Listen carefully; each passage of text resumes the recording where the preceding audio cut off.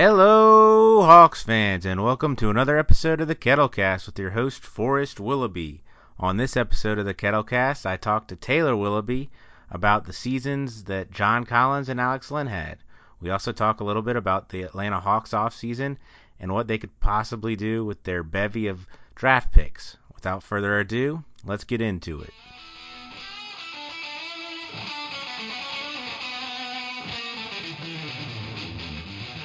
I would like to welcome Taylor Willoughby back to the Kettlecast. We're going to be talking about John Collins and Alex Len's regular seasons, but before we get to that, Taylor, what did you think of the Hawks' end of their regular season? Pretty excited, actually. I thought we closed well. It was an exciting end of the season. When we talked last, I was pretty stoked about how fun we were to watch, even though we were purposefully not tanking, but retooling while remaining competitive. I genuinely enjoyed each game. Thought Trey's progression was pretty fantastic. I was excited to see good old Mr. Baptist come out of the injury and actually make an impact. Pretty scared losing Bud, but even we talked about Lloyd when we talked last time, and excited about how he was doing in general, about how he was probably good for what we were doing right now. It was an interesting season, to say the least.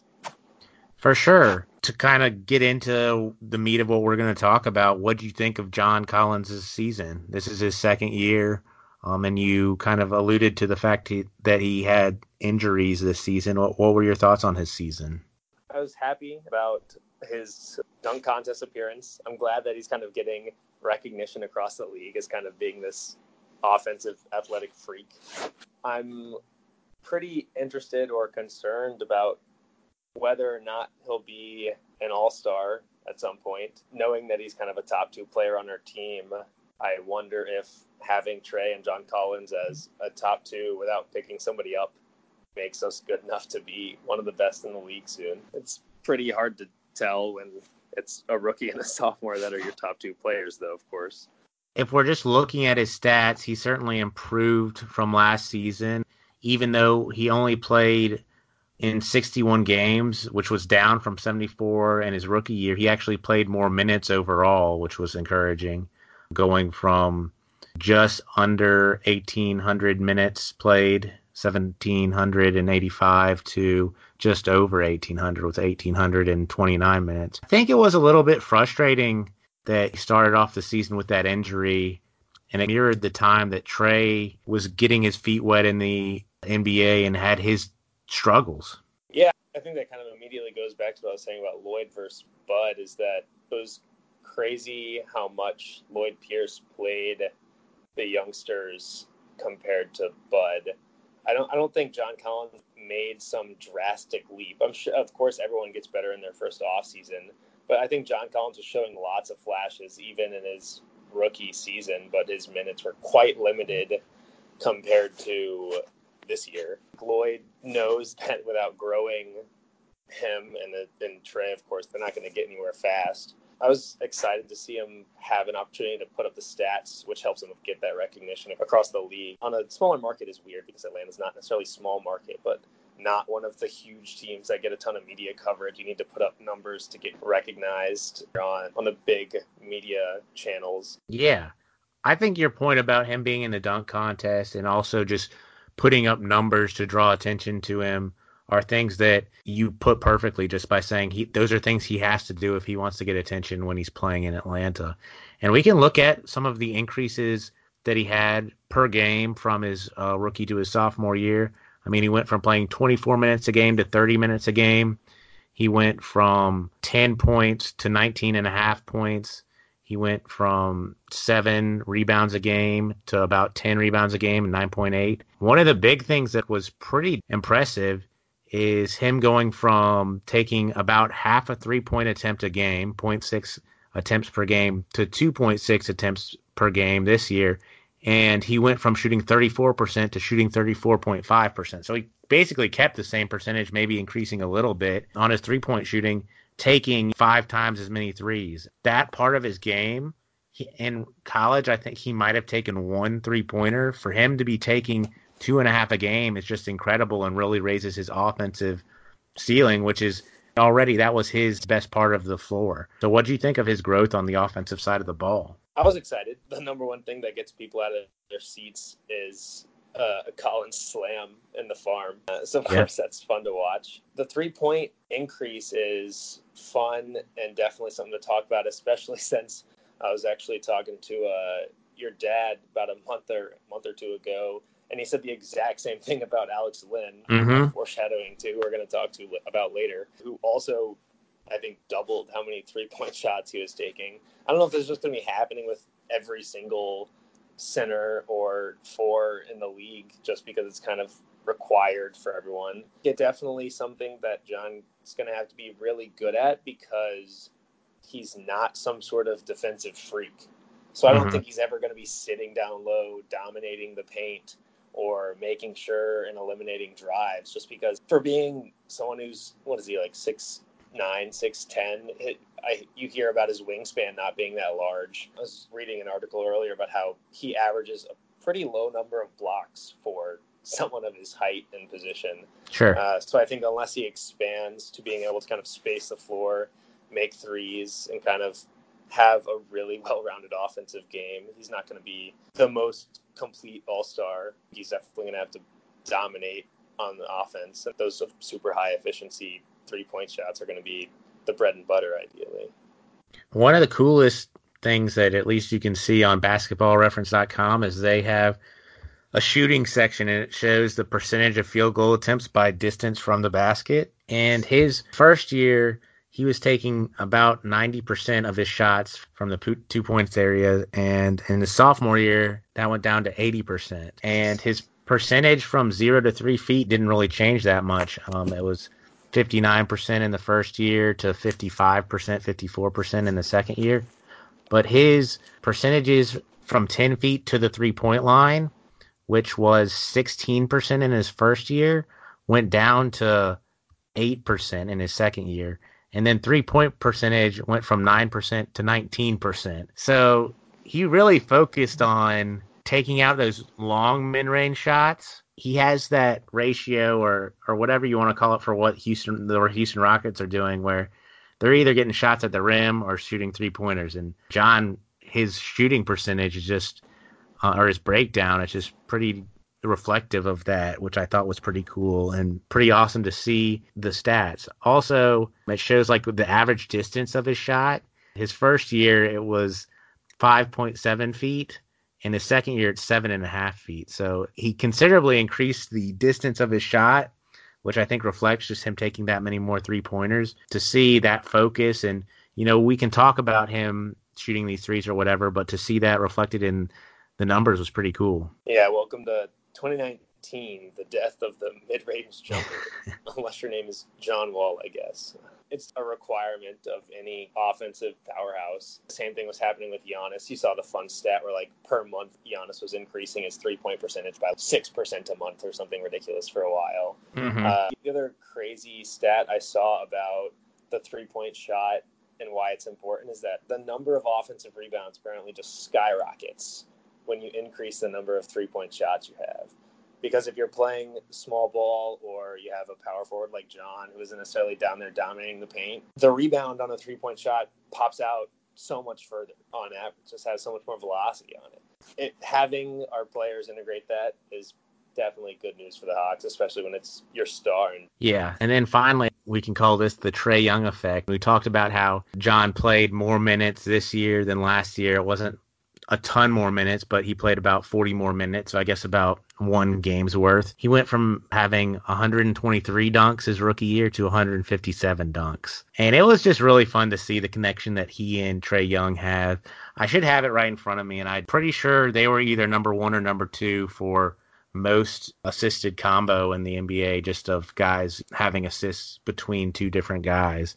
And getting a player like Trae Young, it just is such a luxury to have a John Collins who will go up and get it, first of all, and is just willing to have, Trae helps John just as much as John helps Trae, but John had a great rookie season and was kind of looked at to be one of these stars, and for him just to accept Trae Young coming in was pretty mature of him. I love the Trae and John friendship. I like Trey supporting him when he was botched a couple components of the dunk contest, being right there on the sidelines, fun.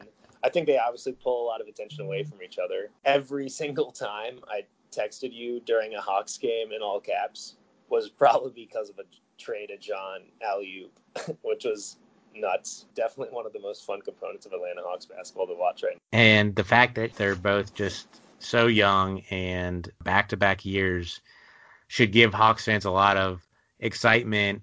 You should get down to the farm and see them play. It just gives the Hawks some time to build a core around these guys. I don't know if you heard the Blake Griffin shenanigans that went on with just his eye emojis and things like that, but I did. John Collins was in some of those trade packages, that the whole rumor that he was being traded. Is John Collins untouchable for you, or is he a player who's really good? And like you said, we think he has this all-star ceiling, but even you said you weren't positive that a core of him and Trey would be enough to lift the Hawks to where they want to go. I don't think he's untouchable. I think he's untouchable this year. Let me rephrase immediately. Seeing what he turns into his third year versus and still having trade value with 2 years left would be a way smarter move. Like, I don't think that Schlenk is walking into the draft packaging 8 or 10 with Collins for Blake Griffin. I just don't think it's even an option right now.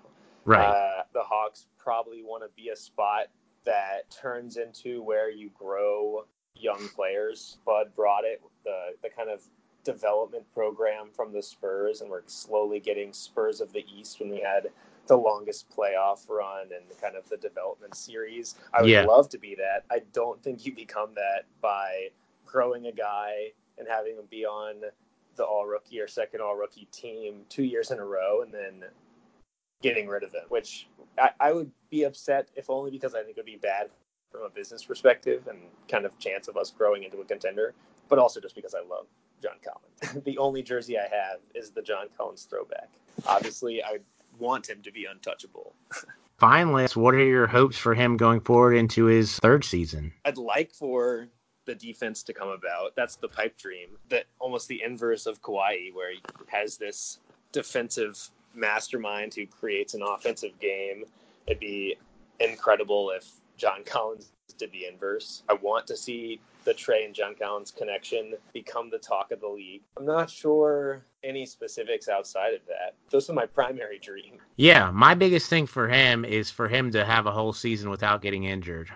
His first season, he played in 74 games. In his second season, he played in 61 games. If he can play all 82, or he's just being held out kind of like Trey was this year out of one game or something, our training staff the new training staff seems to do a good job of keeping guys healthy, and to see John Collins go through an entire season being able to play would be kind of my goal for him. Yeah, it's a good one. Consistency is definitely something that is frequently forgotten, but is pretty important. I mean, you look at LeBron, who has a ridiculous amount of minutes and somehow stays healthy, of course, except for this year, but for so long. And it's a nice commodity to have a player that you can count on every single night to be present. That's a really good point. And between him and Trey, they've kind of made the Hawks not just a fun team to watch, but players on other teams. Both Trey and John have good reputations amongst those guys. It seems like Donovan Mitchell really likes John Collins, and they're kind of making Atlanta a place that other players want to come, or they at least know that, like, oh, they got John, they got Trey, and it'd be a fun place to go play. Yeah, if he can just contribute in all games, that would be huge for him.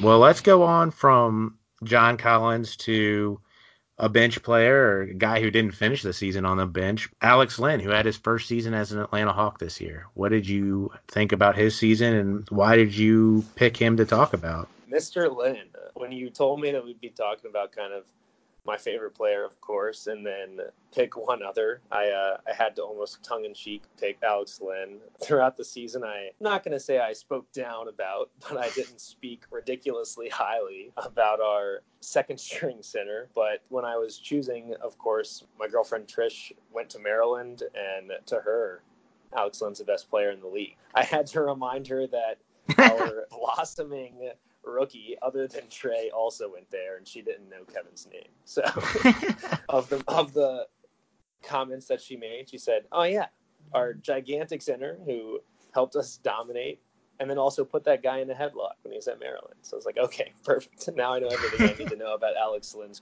college career. I don't know what to think about players like Lynn long term. I mean, I can immediately ask you if you thought we were to extend Bembry for a while or keep Lynn around and then try to just keep a large center just because you need to have one almost out of matchup's sake deep in the playoffs. What are your thoughts? Do you extend Bembry for a long time and use Lynn as a trade piece or vice versa? You're talking to me about Bembry, who's a player I have an irrational fondness for.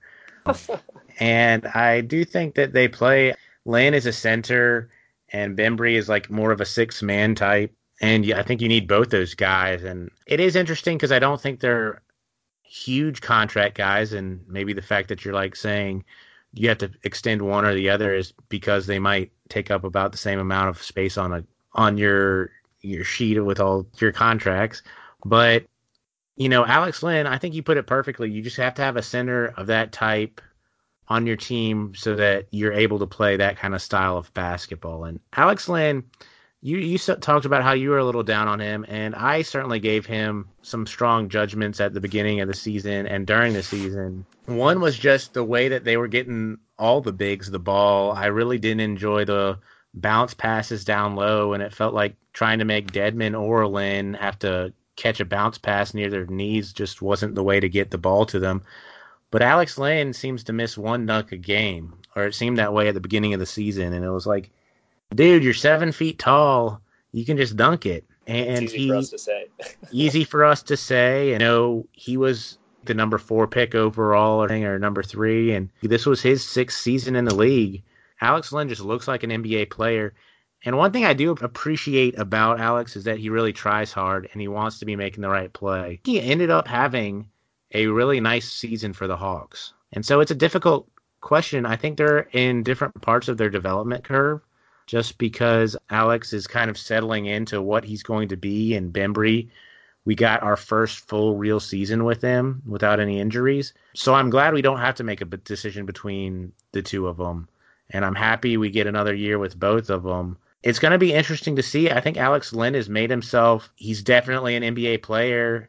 And to see what he does on the second year of his contract here, it'll be interesting. I mean, he played in 77 games for the Hawks. He started for 31. If we didn't have him, I love Dwayne Dedmon, but Dwayne Dedmon couldn't make it the entire season. You were talking about his 3-point shot earlier. It's incredible, him coming here and suddenly shooting threes. I don't know if you want to talk about that, but he had never attempted more than 12 3-pointers in a season, and he attempted 204 this year. Yeah, maybe that's the dream. Is I didn't follow Lynn very closely at all. I was almost even trying to learn about him coming into this because I feel like I had such a skewed judgment of just knowing his career from one season on the Hawks. I remember in the back 2/3 of the season, the amount of times where Lynn actually was a cornerstone, a game win.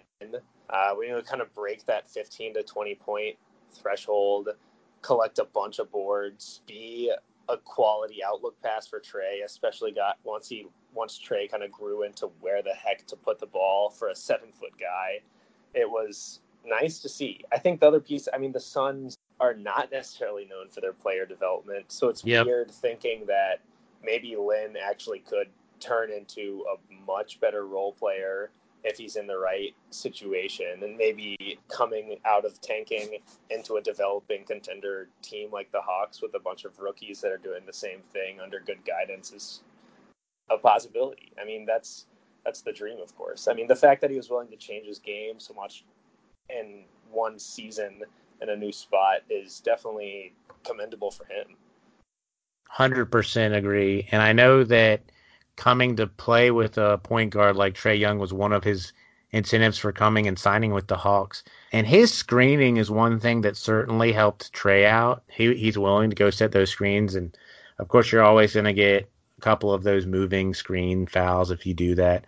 But I couldn't agree more with you on him coming in and willing to embrace shooting threes. And coming in and taking advantage of. He was coming off the bench to start this season. There was no promise of him getting to start, and he was able to turn it into a season that he got 31 starts, and that's pretty awesome. Going to games, I mean, he ended up having 32 games with 10 to 19 points, 9 games with 20 to 29 points, and he had one 30 to 39 point game. He came in, he scored 33 points against the Milwaukee Bucks. I went to that Atlanta-Milwaukee game in Milwaukee, and I don't know if they played in Milwaukee twice this year, but I did not remember him doing that well. Maybe that's because the Bucks were up by 20 at the end of the first quarter, and I was slightly skewed in my opinion of how everyone was playing. That's surprising. I mean, that's a lot of points put up against the Bucks, especially with the lineup that the Bucks are putting on the field. It's not like he's going to be able to body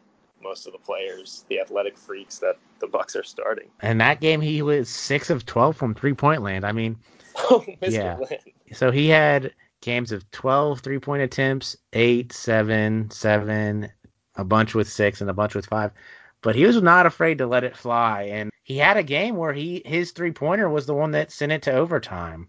He wasn't only just like taking the shot, he was willing to make tough shots. I was skeptical of Alex Len, and when any sort of top 5 pick doesn't make it to their second contract with the team that drafted him, it's fair to be skeptical of him. I think it's also fair to kind of, like you said, maybe be skeptical of the place they were drafted to, because Phoenix is certainly not any sort of place that players go to get developed right now. Alex Len came in. He is a piece. He's only 25 years old. I know the Hawks are looking such in. An old man. He does. So much older than 25. He does, but that's the benefits of being drafted after your freshman year of college. The Hawks are looking to continue to have Dwayne Dedmon, but Alex Len can provide a more than capable backup for the Hawks. And you think about having John Collins and Trae Young, and you're like, well, center is a place that you might have a need for a guy. And it's like, with Alex Len and Dwayne Dedmon, that spot can be pretty held down competently. Maybe we can take some shots on some wing guys. I like Torian. I like Bembry. I like Kevin Huerter. But to me, that wing position is extremely important in this NBA right now. And Alex Len has played well enough where I don't think center is a place of need or a place you need to use a resource such as a top 10 pick. Yeah, I don't think you need that star down there. I mean, who in the league is there? Just Joel, Giannis, somewhat. But, I mean, as we already mentioned, he's extending out. He's not like he plays like a true center. Nikola Jokic. Jokic, of course. Rudy Gobert. The most common person to forget, Gobert and Jokic. Clint Capella. I was almost upset when we got rid of Ilyasova, too, though. Mm-hmm. I feel like I like Ilyasova far more than Len.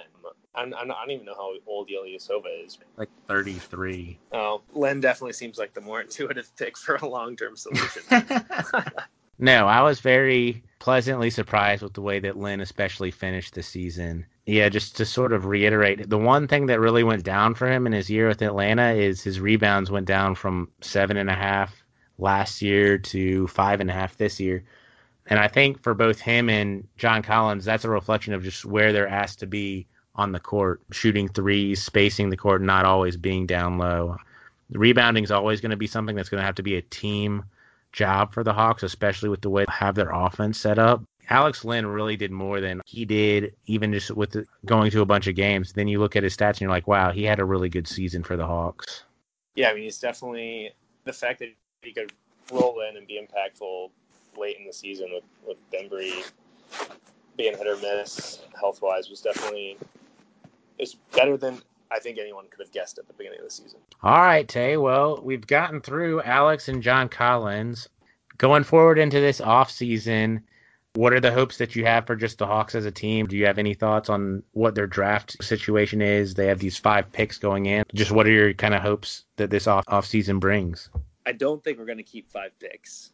I think Schlenk is too good to know that drafting 5 rookies and then not having room on the roster to sign them is worthwhile. I mentioned I've joked before that hopefully we trade 10 and 8 back to 19 and we can get our third John Collins, Kevin Huerter steal, who's worth way more than the 19th pick, especially in a somewhat flat draft where 10 and 8 might be super valuable. But I have no idea in reality, not joking, I have no idea if we're going to try to package 10 and 8 to move up. Outside of the draft, I'm not sure what I want from the season. I don't think we're ready to push for an 8 seed and make the playoffs. Of course, saying that, quite bitter about the fact that we were retooling while remaining competitive perfectly to be in the chance for the lottery, and then fall to 8 and 10 with our pick in the Mavs. So maybe Silver's changes have worked perfectly, where now I just want us to start being competitive and try to get lucky in free agency, maybe.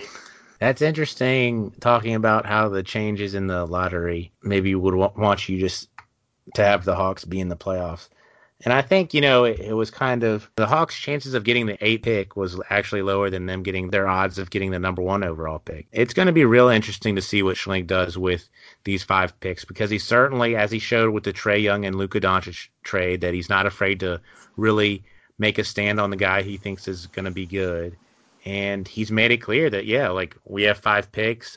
We're not going to have 5 rookies going in if they continue to amass picks and move into later and later drafts, or if they move up and try to really take a shot at a guy they really like. It would have been a lot of fun to have one of those top 3 picks, but it adds a very much a bigger variability, I think, by having 8 and 10 to see what Schlenk does with that. And I'm excited to see it. As far as getting a max contract guy, today it was put in the AJC that, Schlenk, when he first accepted this job as GM of the Hawks, his whole plan was to come after Klay Thompson when Klay was a free agent. I would agree that I don't think the Warriors let Klay get away, but if they don't offer him the max, and this is what Michael Cunningham put into his article, the Hawks, I think, will have a chance to at least pitch him, which, as any Hawks fan knows, getting just a star free agent just to come and be pitched would be a huge for our organization. So it's going to be a fun offseason. My 2 comments there are,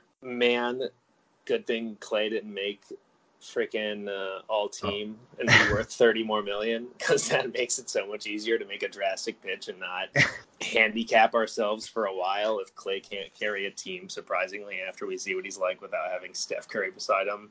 And then second, pretty excited because if Schlenk's proven that he can do anything, it's that he can make a drastic move that keeps the Hawks in the spotlight for an entire season. You're right.